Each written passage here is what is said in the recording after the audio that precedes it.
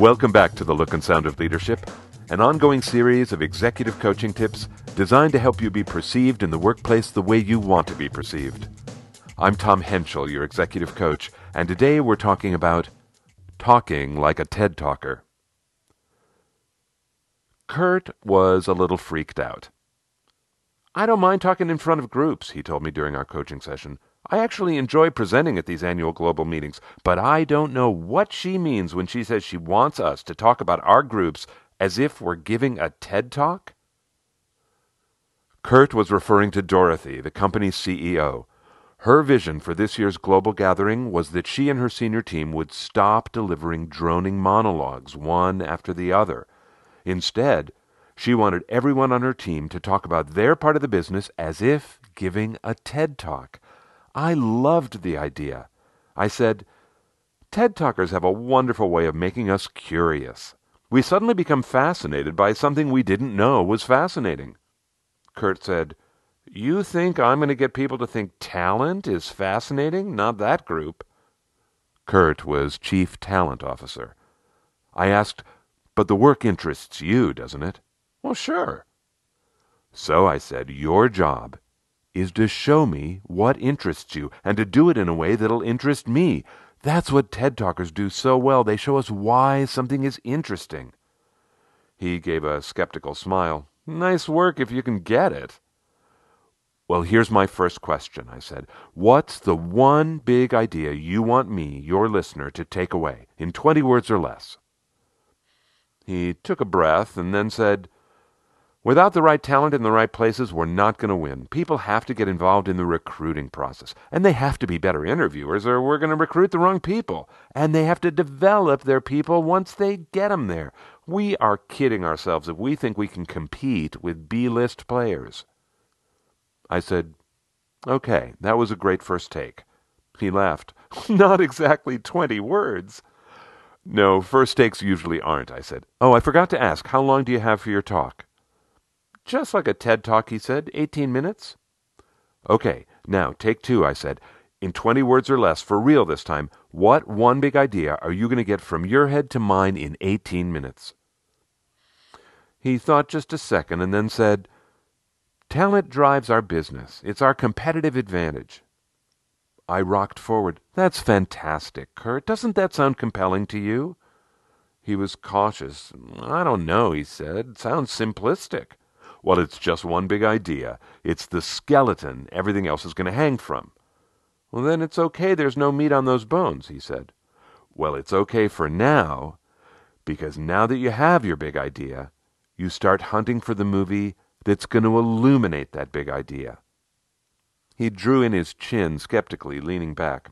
I changed my approach. I said, The president of TED is a guy named Chris Anderson. He wrote a terrific book about how to give a TED Talk.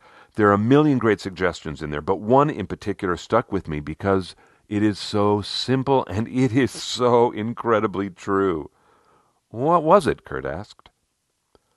Overstuffed equals unexplained. Kurt gave an immediate laugh of recognition. Brother, have I ever told you about Dylan? He's one of my direct reports. That perfectly describes every one of his staff presentations. He jams in way too much information, and then none of us know what the hell he's trying to tell us. You know what I call those overstuffed, unexplained presentations, I asked? Flyovers.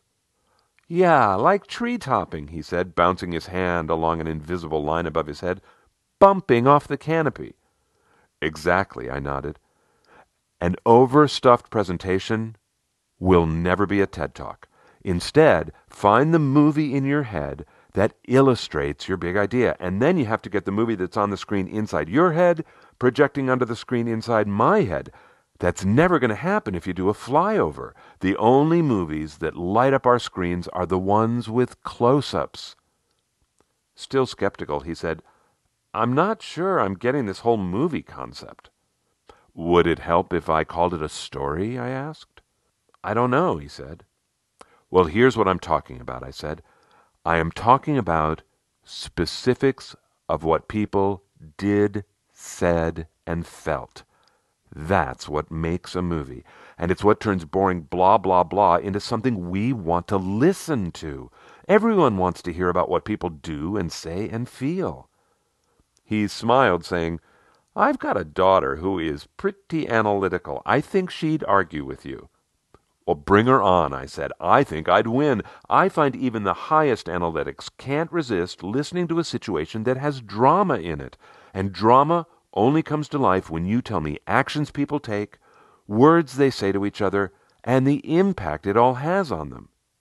He gave a long, unconvinced, okay.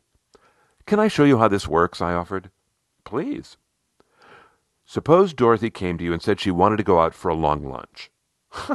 The woman who never stops to eat, he laughed. I don't think so. Just suppose. And suppose she says she really wants to understand how you think about this idea of talent driving the business. What details would you want to tell her? What comes to mind? He thought seriously for a second, and then he said, The San Diego office. They consistently make bad hires time after time, and they have Deadwood that's been around for years, and it's affecting their numbers. Matthew, he's the head there. Matthew's heard me say this, but nothing's getting better. And then he signaled to stop, saying, But I would never tell Dorothy that. I'm not trying to throw Matthew under the bus here. No, of course not, I said. And that situation does have a lot of drama in it, Kurt. It's a great story. And it's a great example of talent driving the business, which is your big idea. Well, it's about talent not driving the business, he said ruefully. But, Kurt, can you hear? You have passion about that situation. Yeah, I do. That means it'll be a great seed for one of your stories. And it came to you when you imagined talking about something important to you. But I'm not going to tell it, right? No, not in that format. But now we have a starting point. And now I can teach you a 3-part structure that you can build on. The parts can go in any order, but I'm going to start with one I call the future perfect. Like the future perfect tense? He asked. Right. It's already been completed in the future. It already exists. Sweet, he said. In the future perfect, you get to say things like, Imagine a time when, or I can see a time when, and you paint a picture of a future where today's problems don't exist. You show me a movie about a time when the current pain, whatever that pain is, has been eradicated. Oh, he said, and then I'll tell you how to get to that perfect future. Yes, I said. Those are the other parts. But for the moment, let's stick to this first part, the future perfect.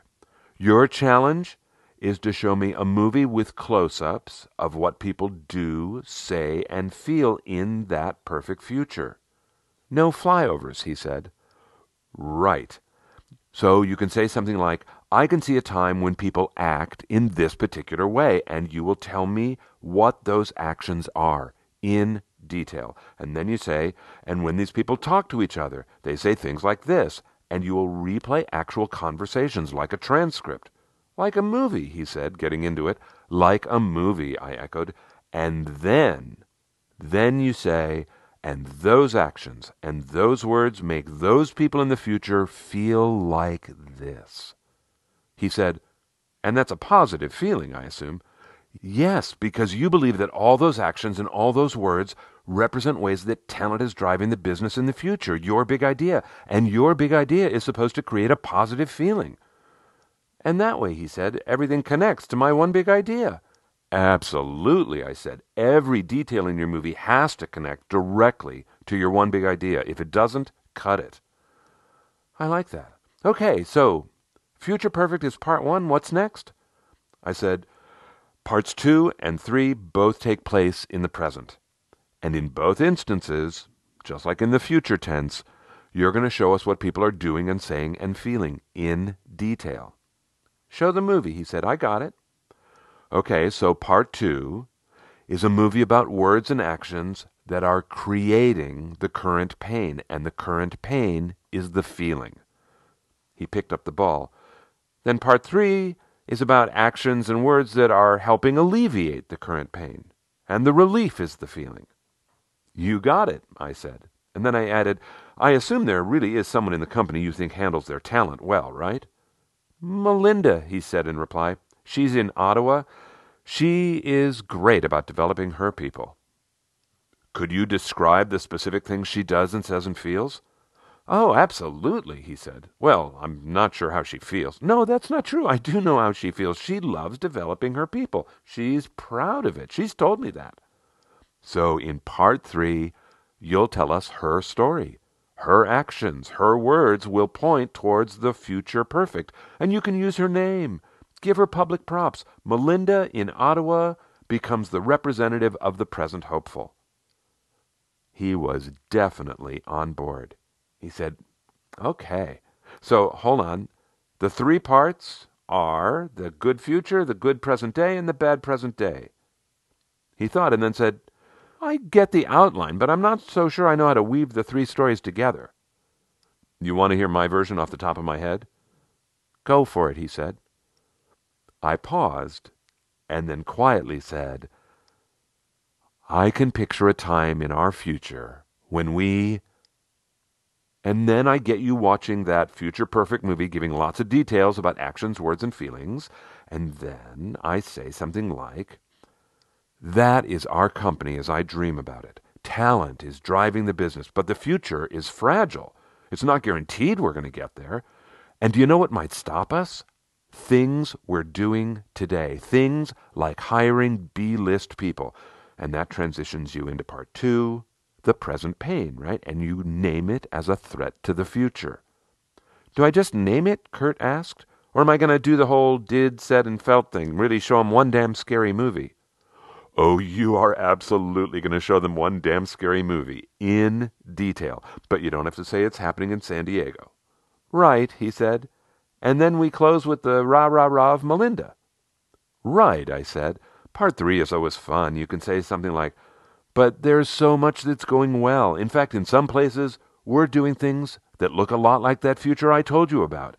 Let me brag a little about Melinda in Ottawa. And then you're into part 3, the hopeful future. And then I tell him detail, detail, detail, do say feel. Right, I said. He leaned back. You know, it might make more sense if I switched part 2 with part 3. That way I could end with the pain, end with the threat. Yeah, I said, sure, great. Or you could end with the future perfect if you want. You can rearrange them in any order depending on the point you want to make. You know what occurs to me? He asked. I could teach this to Dylan. He could use this to structure his staff reports, couldn't he? Well, he could. But first, ask him what his one big idea is. Dylan, he said, he doesn't have one, he has 20. Well, I said, help him get clear on his one main point, and he'll start sounding more like a TED talker, because that is, after all, one great way to display the look and sound of leadership. What was the point of this episode? Well, let me put it to you this way. I love my clients. I do, but oh my God, most of them put people to sleep when they start talking. I swear, I hear these people start addressing their teams and I can't follow their thinking for 3 minutes. And these are people that I talk to uninterrupted for hours and I know they make sense. I do not want you to be that communicator. And really, I promise you, with not that much work, you could use these tools and you could hold people's interest. When you do that, people think you're smart. You'll get promoted, I swear. If you get people listening to you, you will advance. So, okay, what are the tools? Are you ready? Number 1, one big idea. What are you talking about? Get focused. Boil it down to its essence. Vague is unacceptable. Make it crystal clear. And don't underestimate the importance or the difficulty of this step. Go back and listen to the section with Kurt that starts around the 2-minute mark of this episode when I'm trying to get him to find his one big idea. That is one long section, but that's how people think. It's true. It takes at least that long to find your one big idea. Why? Because when we first start thinking about what we want to talk about, we've got all kinds of ideas and they're all tangled up together. That's fine. That's where you should start. But that's why step 1 is actually not that easy. Boil it down. Find your one big idea. Okay, that's step 1. Here's step 2. Once you have your big idea, play, think, doodle mentally. With Kurt, I asked him to play by having him imagine having lunch with Dorothy, and that freed his mind to talk about what was important to him. That is what you have to do in step number 2. Play with your big idea. Get as many ideas as you can. What you're looking for is the moment when you suddenly think to yourself about something someone did. That's the beginning of a story. You want to find as many of those as you can. You remember what she did? You remember what he did? That's the story. Find 4 of those. Find 10 of those, as many as you can. And by the way, this is just thinking. You can do this during your drive. You can do this in the shower. It's just play. It doesn't have to take up your life. So that's number 2. Find things about your big idea that trigger those little movies. Number 3. Take those little actions that you can see people doing and just sort them into categories. Some are naturally going to appear as good stories, and those are stories that are going to have behaviors you wish more people would emulate. Those are going to become either the future perfect or present perfect stories. And other stories are automatically going to show up with behaviors you most definitely do not want people to emulate. Those are going to be present pain stories. And those are the 3 stories you're looking for. Future perfect, present pain. And then the final step, you're going to add the details of what people do and say and feel, and there you go. Instant TED Talk. And I swear you could do this as a way to introduce a new procedure during a meeting. You could do this at a staff meeting when you have 3 slides and 10 minutes. I mean, really go for it. And if you want to really craft an actual TED Talk, get Chris Anderson's book. It is great. It's called TED Talks. That's it. You can't miss it.